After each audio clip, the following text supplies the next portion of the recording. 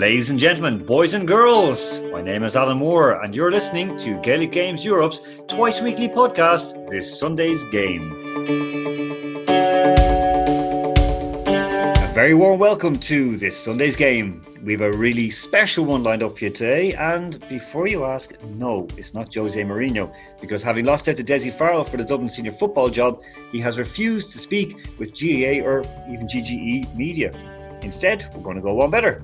A man who tweeted, and I quote, "Norwich City was the first club I went to on trial when I was younger, so I always look out for their results and hope they get hammered. They never offered me anything." And incredible, you couldn't write this stuff. The ball boy that helped Spurs with the second goal is Pochettino's youngest son, Flavio, who plays in the under-15s at Spurs. Now, while the first tweet was retweeted by BBC's Match of the Day and the entire county of Norfolk went onto the computer to dial up the internet to hate him, the second was fully believed by media outlets and went viral. So from these small acorns, the big man from Ballyborough in County Cavan has gone from strength to strength online. Killian Sheridan has played Champions League at Old Trafford for Glasgow Celtic. He's won the Bulgarian Cup with CSKA Sofia and 2 Cypriot League Cup doubles with Apoel Nicosia. And he is now with Wisla Płock in Poland's Ekstraklasa. He'll tell us about his journey from paradise in Ballyborough to paradise in Glasgow and his end game of being the anti-Jim McGuinness. But first, a wee bit of news. As lockdown restrictions ease in some countries, GGE member clubs like Prague, Zurich and Munich have begun tentatively returning to the field. While fear remains, safeguards have been strictly enforced to prevent what we're seeing in professional sports. In England, 6 individuals from 3 Premier League clubs have just tested positive for COVID. That from 748 persons tested on May 17th and 18th. The Premier League, which has constantly cried poor mouth in relation to affording tests to detect doping, seem very concerned now. Supporting Spurs' Danny Rose in a refusal to return to training, Watford's Troy Deeney says he will not go training. Premier League training began yesterday.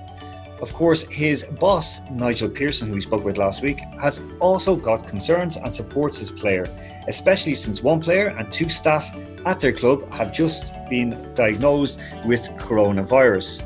Deeney went on to say that, "I can't get a haircut until mid-July, but I can go and get in a box with 19 people and go and jump for a header, and nobody could answer the questions. Not because he didn't want to, just because they don't know the information." So if I said you don't know the information, why would I put myself at risk? Meanwhile, Alexander Seferin, UEFA's head, has problems falling asleep at night over losing millions and millions of dollars. Now, he's praised the top 2 German leagues for going back to business and is continuing to look for a reason to let Manchester City back into the Champions League. City, of course, broke financial fair play rules last year and have been banned from European competition. However, next month they are due to appeal that ruling.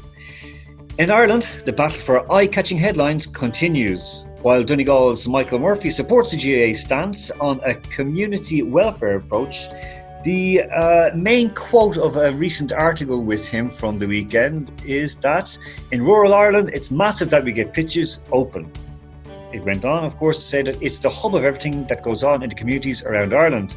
However, in context, he also said that it is not possible at the moment. We are just going to have to try and live with this virus for a little while longer. Hopefully, slowly and gradually, we can get club pitches back open again. Now, on the same programme, Sunday Game, was Tomás O'Shea, and he has praised the GAA with their approach. As he said, "I'd love to see the pitches back open, but we'll go back when we're told by the health authorities. If you open up the pitches, it has to be manned properly. There's a danger that it could explode into something that is really not safe. I think the GAA have given themselves time and covered themselves well. If they can start before October, they will." Now, Camogie President Kathleen Woods says her association is ready to adapt, and that includes even ever closer cooperation with the GAA. Now, our former guest here on this Sunday's Game, Camogie CEO Sinead McNulty, she is now on the new 14-person GAA COVID-19 Advisory Group. Kathleen, of course, added even that our players come from the same families and those outside the GAA assume that we're all the one anyway. Former GAA President and Leishman, Liam O'Neill, is also looking at the upside, stating in a recent interview that we can resume stronger when the time comes. We'll be even more relevant when that happens because we will have looked after our people and addressed our problems. And finally, a little bit of a stateside kind of news. Having left Castleisland in County Kerry for Melbourne, Australia to train as an American football kicker, yeah, he did take that route, 18-year-old David Shanahan will be yet another Irish player going to US football via the college route. And he is going to join in January 2021 the Georgia Tech University in Atlanta, in, of course, Georgia. Now, he's going to follow in the footsteps of Dublin's Neil O'Donoghue, who went from Round Towers GAA club in Clondalkin via Auburn University to be drafted by the Buffalo Bills, where, of course, he played alongside none other than O.J. Simpson. Neil went on to play for the Tampa Bay Buccaneers and Arizona Cardinals. Okay, and now we're ready to start our show with Cillian Sheridan. So I straight away asked him just what has made him such a superstar on Twitter. Okay, and as promised, we have a real-life superstar and social media star as well as a football star. So I guess you star on and off the field. He's all the way from Cavan, and he's now in Poland, speaking live to us here on this Sunday's game. A very warm welcome to Cillian Sheridan. How you doing? Thanks for having me on again. Listen, the last time we spoke, as I mentioned before we came on, they were really shocked to know that you're a real footballer with a brain and a sense of humour. How does that happen? There's a lot of them the same. You just maybe don't see them so much. I don't know. Like I say, there's plenty of them, of us. There's plenty more of. Do you think then it's a good thing then that most of them then aren't using Twitter as well as you do? Because otherwise there'd be no work for comedians. Nah, I've kind of cornered a nice little market, so I don't want anyone else coming in and stealing some of my my cult following. Yes, before we go on we'll start off with the GAA background. Tell us, in terms of like Twitter and the crack you're having on it, what made you sort of start to wind people up and set people up? Because again, as you said, like a lot of people, even regular people, are not going to do it. So why did you start it? I've always kind of liked Twitter, like making jokes on, like if something big is happening, I'll make a joke about it. And then I wasn't using it for ages. And then I started again, and it came up with the Norwich, the thing about being on trial at Norwich, getting all the kind of like abuse and stuff from Norwich fans or from just people who didn't know me at all. Like it didn't annoy me one bit at all. And it was kind of like I was reading them and kind of laughing to myself because it's not something that I believe in. It's not like a real opinion that I have. And then if people are calling me out for that, I'd probably be a bit more upset, or you'd take it to heart. But the fact that it's something I don't believe, it's an opinion I'm making up, that if I can get a reaction like of people that start to get a bit angry or something like that, then it's, I don't know, I just find it funny. Are you like that in real life? Do you sort of wind people up so much that they're going to take a swing at you? No, not at all. No, I don't know. It's just worked one day, and then I feel like I've kind of found the formula how to do it. No, this he's not going to be scared by very, very much. Did that help you, like that you were kind of a little bit fearless? Yeah, the other side of it is that I'm not at the start of my career either. I'm at a stage where I know, like, I'm at the other side of my career. It'll be finishing, I'm not going to say soon, but I don't really have to worry about, not that I say like bad things or anything, but if I was younger and doing that, it could put a club off. Like big clubs, it would probably put them off saying, oh no, he's on that too much, or he talks about this too much. Whereas I think the position I'm in, I'm not really at clubs the size of where the players, like everything they say is going to be put under a microscope. So I've kind of and the places I've been, I've got a bit more freedom in terms of a lot of people aren't going to understand English.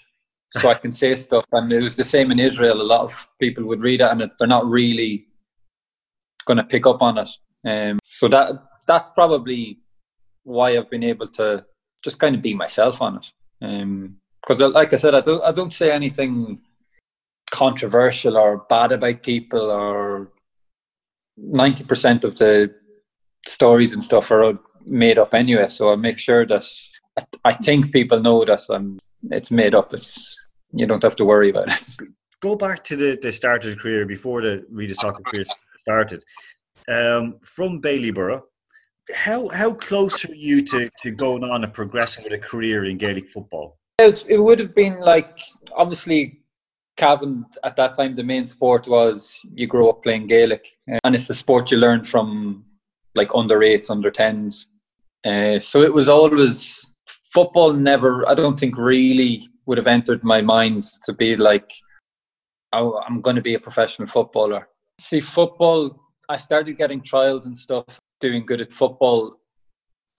Probably at the same time, I had to make a decision of going and trying to it's weird, if I didn't have the distraction of going for soccer, for trials and stuff, I would have been planning to play for Cavan senior team. I think when soccer stuff started to come, that kind of got pushed out of my mind. So I don't think I ever really planned for myself or envisioned myself to be playing for Cavan. You had an opportunity, as far as I remember, to go down and play AFL. Correct? Yeah. So that's it. I had that as well. So first it was going to be soccer. Then kind of, if that didn't work out, it was the chance for the Aussie rules.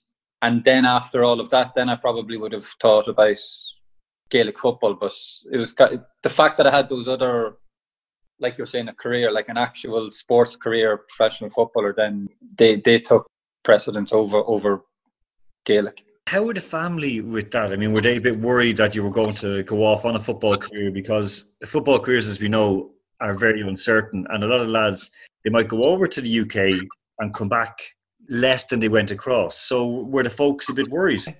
No, I don't think so. If there were, I never got the feeling of it.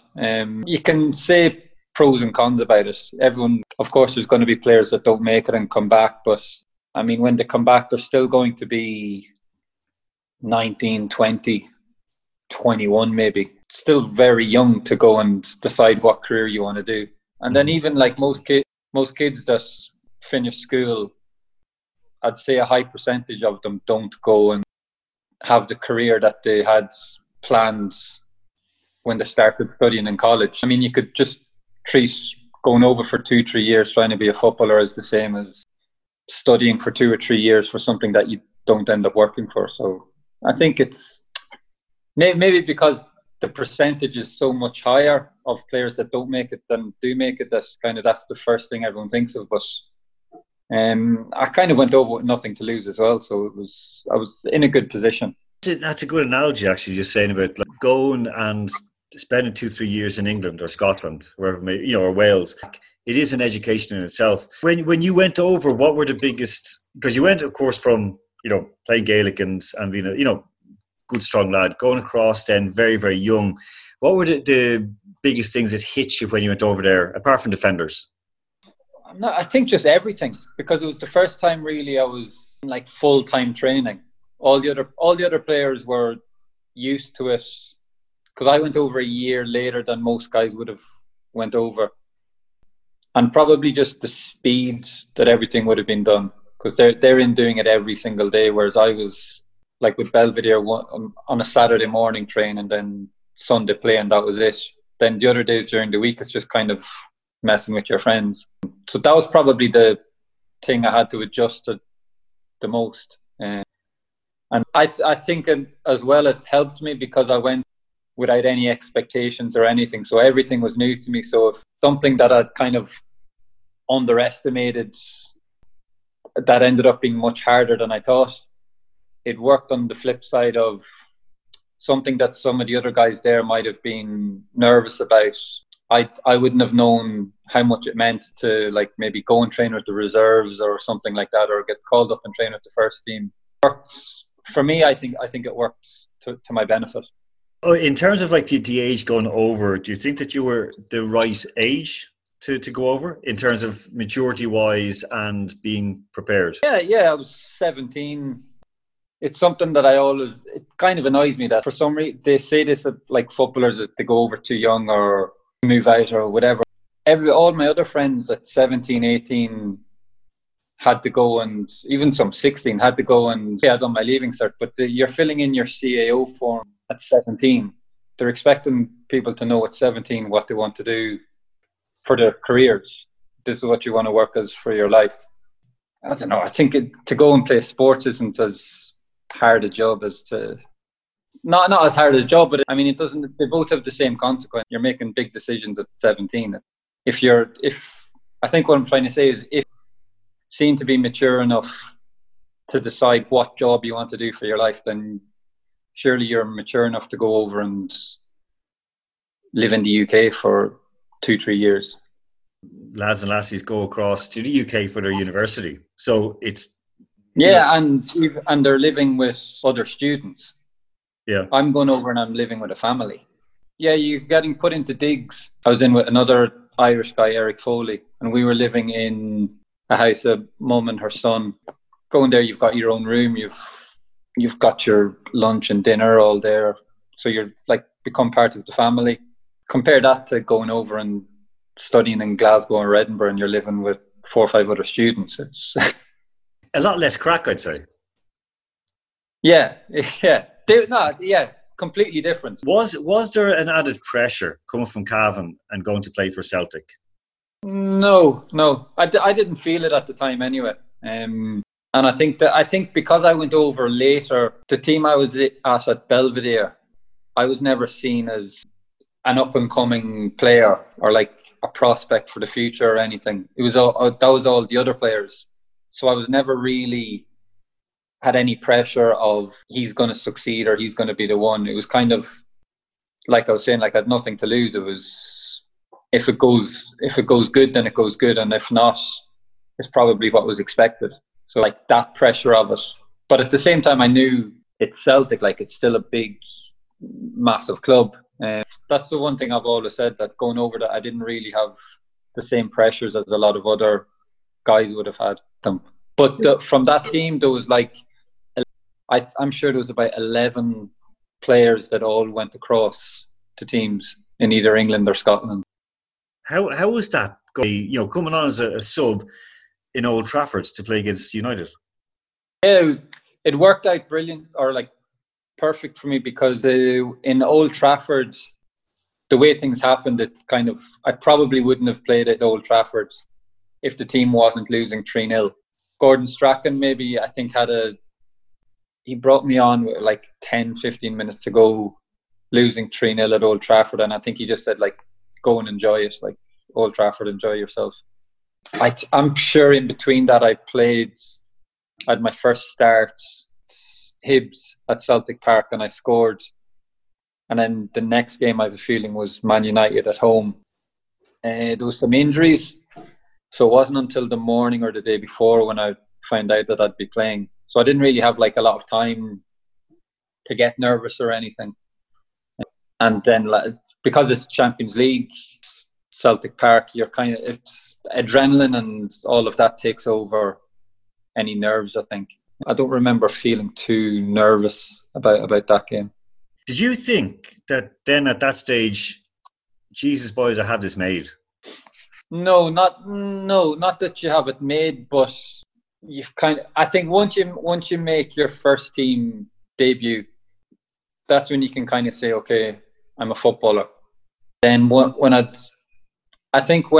played those games at Champions League and stuff, I probably didn't appreciate how big it was, kind of the chance that I had. I think because it was Celtic at the time, where I think the last 2 years had gotten out of the Champions League groups with winning the league. So kind of every year the normal thing was Champions League groups, even getting out of the groups. So you kind of took it a bit for granted that, well, this is, if you're playing for Celtic, automatically you're playing Champions League. It's gotten a lot harder, I think, now. But yeah, I think probably not maybe realising how big a thing it was. You had like the loan moves, and then eventually you move out of Celtic after what, 5 years with the club? Would that be right? 4 years. Yeah. 4, yeah. You couldn't progress any further in Celtic when you're moving. Like, were you happy to eventually to get on the road? Yeah, because I'm sure my last 2 years at Celtic, I was on loan, maybe 3 or 4 loan moves every transfer window. And I got to the stage where I think I had a year left on my contract, and the way they do it was they wouldn't let you go out on loan if you only had a year left on your contract. If you go and have a good 6 months, then you go and leave for free. So the club. So if you wanted to go out on loan, you'd have to sign a 1 year extension. If I had a chance that I got a transfer instead of going out on loan again, I wanted to do that. And then the fact it came up, the main reason was that it was a really good offer from Sofia. And then kind of the doubt was always, it's Bulgaria, like abroad, never done it. But then the fact that it was going to be a transfer, not another loan move, it kind of probably sealed it. It's to the far side of Europe, to Eastern Europe, and to Sofia, CSKA Sofia. How was it there? Did you enjoy it? Was it a different style of football? Did you enjoy the lifestyle as well in Sofia? No, when I first went over, it was because everything's new and started off good, qualified for the Europa League. So like everything kind of was playing, everything was good. Got out of the team and then just wasn't doing enough to kind of force myself back into the team, or just wasn't doing the right things. And then just didn't like it. And the moment as soon as I didn't enjoy living there or being there, I just kind of didn't care. Or I kind of gave up. Then I'd be like, right, well, in January I'll move. Or now I know what I should do. Being a better professional, I think, or having a better mindset about it. Because one of the things I'd said before I left was it was a 3-year contract. And worst case scenario, I'm there for 3 years. I'll be 24 when I come back, or when I finish. I'll still be young. Despite how bad it went for me, I think, and how much I didn't like it, it ended up being really beneficial for me for any future moves. Like when a chance came to go to Cyprus or to anywhere, I was able to be like, yeah, no problem. And that's me not doing the right things. I know if I go somewhere else, I know what I need to do now or what I need to do differently.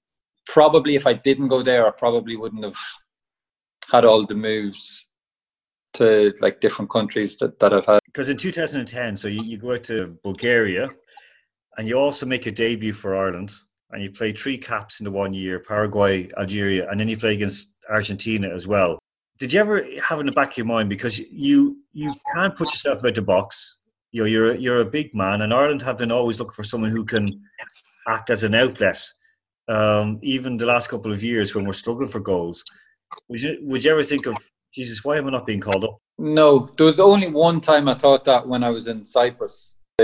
Playing Champions League in Cyprus was the only time, and probably when I first moved to Poland, that was the only time where I really felt that like I wouldn't have felt out of place there, or a lot of the other times I probably felt like, nah, it's just kind of, it's more media talking like that way, or using my name or saying I should be there. That was probably the only time where I really felt like in myself that I actually disappointed not to make squads or anything. Like kind of the Irish media or the British media say overseas, even though you're just like, a Ryanair flight away. Do you think that being kind of on the continent, that went against you? Possibly, yeah. It could totally just be, it wouldn't matter where I was. I could have been at a championship club or League One club, and they might just have not liked the way I play. That's probably the reason. So I don't really think the overseas thing plays a big part.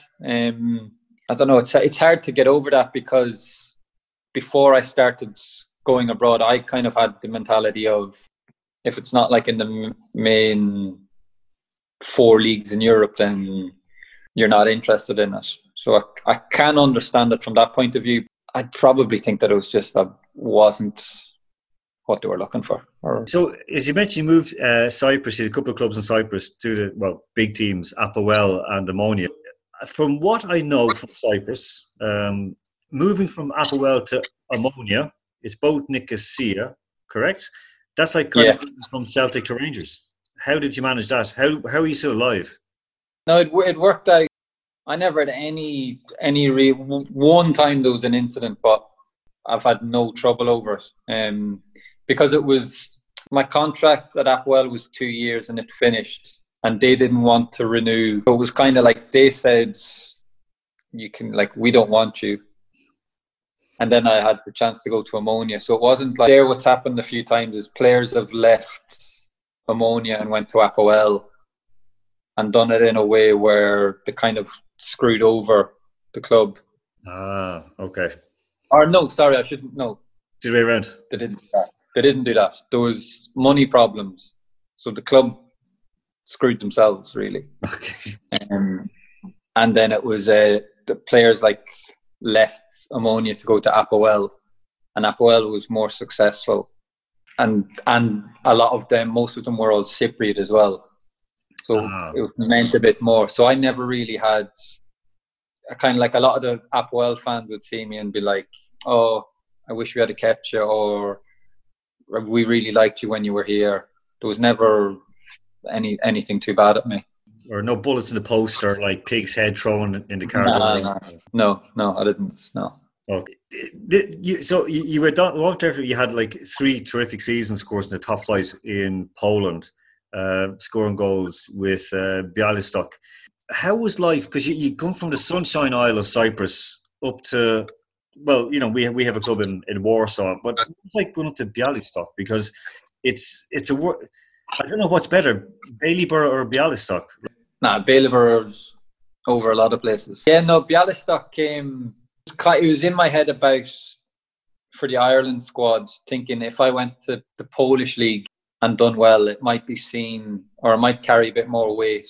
And it was coming up to the Euros, and I thought, this is probably my best chance of making it. So I was playing good, in good form, and I kind of felt like this is my, if I'm gonna do it now, then this is probably my best route. Yeah, it didn't work. Was it the kind of the Ulster thing where Martin O'Neill's from Derry and he hates people from Cavan? Nah, I don't know. I don't know. I think generally Cavan people travel well. Everyone knows someone from Cavan, so. Well, no, listen. I'll say, like, our vice chair is from Cavan, and would you have a guess where another position on our management committee? Like, what would you reckon? We've another Cavan man in place there. So, what position do you reckon he'd have? He'll be the treasurer. There you go. Treasurer. So there you go. That's Dara. Now, Dara, by the way, both Dara and Anthony both living in Munich, and Dara is a diehard Bayern fan. So he's a big Bayern fan. So he's, you know, you know, I would always thought Cavan people have taste, but sure, you know. One of their young players I played with last season in New Zealand, Singh. Yeah, he made his debut for them this season. Was he out on loan, I think, in Wellington, was he? No, he's New Zealand. He's 20 or 21. But he was playing for Wellington, playing for New Zealand in the Under-20s World Cup in the summer. Had a good tournament, and Bayern Munich signed him. They signed him for the second team in the third Bundesliga. Yeah. And was with the first team all pre-season, and has been trains full time with the first team, and came on as a sub in one of their games before the winter break. Really good, really, really good. I wasn't surprised that he got such a good move, and then kind of to go in and be in about the first team so quickly. But it's weird because he was already playing first team football anyway, so like so you were down in. What took you to New Zealand from Poland? Why New Zealand? Again, it was just the way things worked out. I was told in Poland we finished the season, or not the season. It was coming up to the winter break, and I was told just as we were leaving that when we come back for the pre-season in January, that I wouldn't be going in the part of the squad to the training camp. Basically, that I can go and look for another club. And then it was literally like the same day I had a phone call from New Zealand. He sold it to me over the phone, and it was only 6-month contract, but it was either I had 6 months left on my contract anyway in Bialystok, so there was a chance that I go back there. Maybe something doesn't come up in January, and I'm in Bialystok not playing for 6 months, and then in the summertime not in a great position, and then it almost worked out that way anyway, going to New Zealand. It was weird because it was the two strikers that were playing. The team was playing with two strikers, which is a bit weird as well in football now. But the two of them just were on fire, kept scoring. One of them finished the top scorer and won the player of the league. And then the other guy was on fire, kept scoring, was scoring hat-tricks, unbelievable goals, everything. So I just couldn't get into the team, couldn't get a game. Just timing, really. Would you ever think, I just said a bit bad, but would you ever think, doing a sort of a Tonya Harding at any time when the fella ahead of you is doing really well? Nah, I wouldn't have it in me. Okay. Couldn't sleep at night. No, it's always something that I ask the question because was that the ice skater? That's the one, yeah. So from you went there via Israel, and now you're back in Poland again in Plock. Israel itself is an interesting place to be living. That's when we were speaking to you last time. And then back up to Plock. But in Plock, you got a decent deal. You've got a year and a half, a season and a half. Yeah, like we were saying, that I had 6 months in New Zealand. Well, I say to people New Zealand, Australia, because when I say New Zealand, they're like, oh, I didn't know they play football in New Zealand, or there's a league. It's in the A-League, Australia. So it's 6 months there, and then it ended up looking like it was going to be 6 months in Israel. And then the last thing I wanted was to go somewhere again on 6 months. So I had offers to go to other teams, kind of for 6-month loans until the end of the season in Israel. But I just had to, when I had the chance to go somewhere where I was getting kind of time to settle in, get used to a team, everything like that, it just worked out really well. Everything kind of fitted in. So yeah, I didn't really have any hesitations in doing it. Do you speak any Polish, Killian? Very small. I should speak a lot more. Okay. We used to have to go and take lessons in Bialystok. The coach didn't really speak English at all, so he'd have all the foreigners going. We had to go for Polish lessons.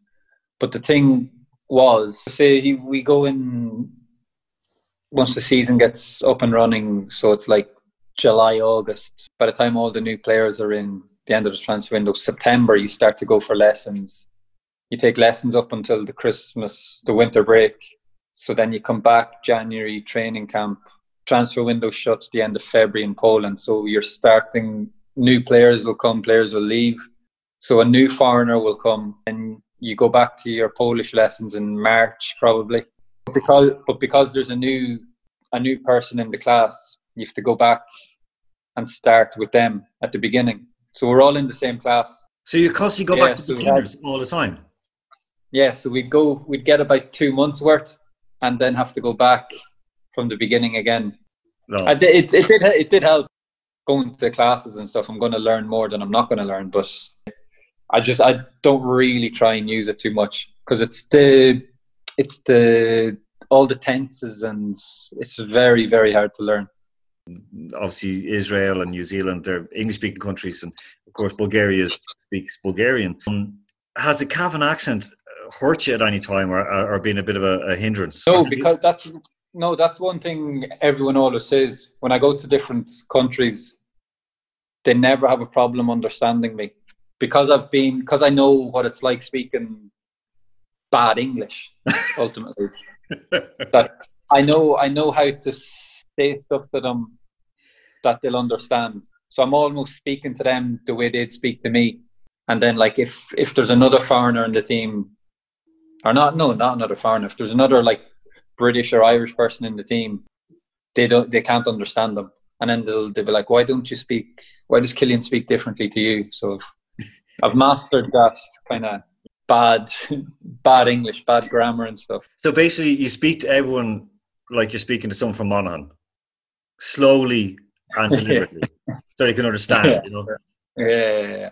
You know, it's kind of all that joke, like, you know, you leave the road from Cavan goes into Monaghan. You leave Cavan on the Wednesday and you arrive in Monaghan in like 1642 or something, you know. So it's sorry. I would make that joke the other way around if I'm talking to a Monaghan person. So it's all right. Yeah. It's not often I get to be the superior county in jokes. Normally I'm the Monaghan in the joke. Go on, just before we sort of edge towards a conclusion. What are the worst Cavan jokes you've had to endure from Irish? None really, just the money thing. But it doesn't bother me much at all. But I know it's coming. I know it's always coming. So. How do you counteract that though? You just like laugh or just ignore it, like just go with it. Nah, you got to go with it. Lap it up. Because apart from being like mean or stingy, what other like good traits do Cavan people have? I think we travel very well. Even just from Ballyborough, there's people living and working in the weirdest places. And that's like one thing I found, nearly everyone I talk to knows someone from Cavan. So you've like your friend there has ticked 2 boxes, living in Munich, and he's from Cavan. And treasurer as well and treasurer, yeah. So he'll never forgive me for that, by the way. He'll never forgive me. First of all, I want to ask you, how has lockdown been? Because you signed for a new club and suddenly, bang, it's all locked down. So just because everyone, we're all itching to get back training and playing, of course, because all our competitions have been cancelled all the way through at least till August. You know, like say in Munich, they're only go back training this week after being 2.5 months locked down. What's it like for professional athletes? Poland, I think, dealt with it very well. They shut down everything really quickly.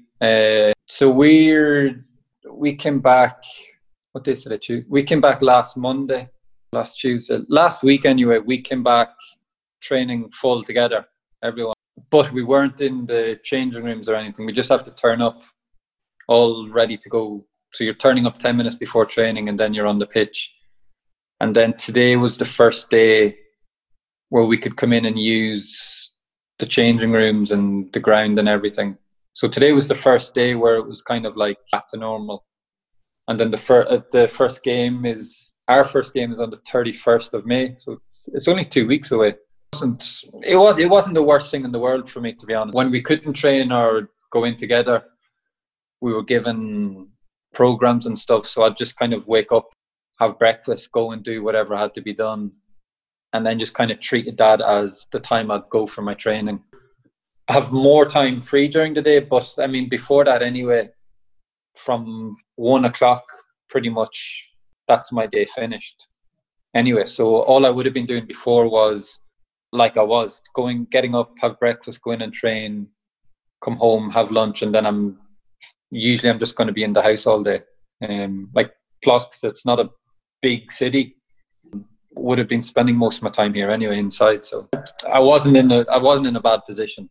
Okay. The time before training and the time after training, where you might be hanging about or you're getting your stuff done to get ready to go out and train, or you finish training, come in and do some recovery stuff, or which is like that could be an hour either side. So there's 2.5 hours.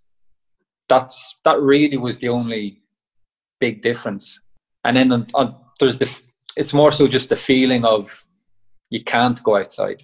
Like I probably wouldn't have went out and done things. The fact that you're not allowed to do it, you feel like, I would have been out anyway. But you mentioned like in Sofia, things you've done differently. What did you do wrong?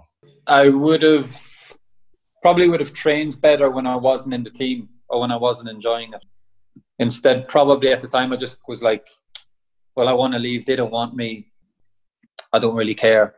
Instead of kind of, like, I think a big thing in football is it's like your reputation. So if you kind of now everywhere I go, I want to leave.